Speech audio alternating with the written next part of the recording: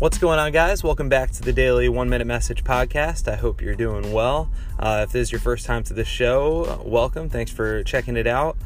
So, one of the things, I've been in counseling now for a few years, and one of the most helpful things I've learned being in a counseling environment is to pay closer and closer attention to why I'm thinking what I'm thinking.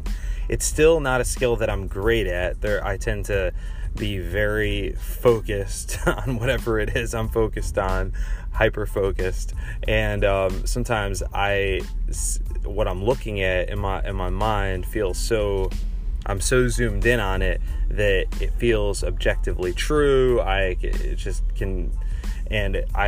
lose a lot of perspective on why I'm actually thinking about it. And yeah, but it's crazy. A lot of times when I'm in a counseling environment, what I'm coached to do is really look at why I'm thinking what I'm thinking.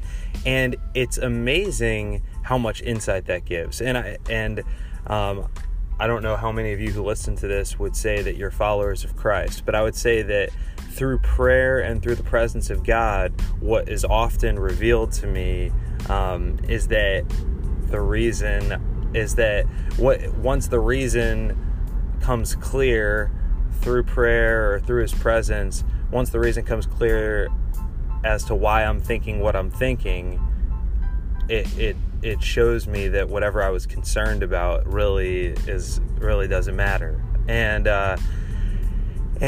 So I just think that that's a practice that whether you seek counsel from others or not, it's something that we all have to really look at, to pause every once in a while and just think, why am I thinking about this? Why does this matter to me? Why do I seem to value this so much?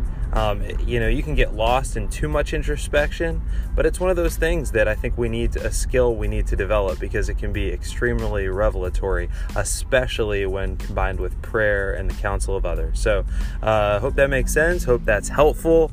And, I know it's been helpful to me. So, if this has been beneficial to you, sharing it on social media or, rating and reviewing it on iTunes is helpful for the visibility of the podcast, and we'll talk soon.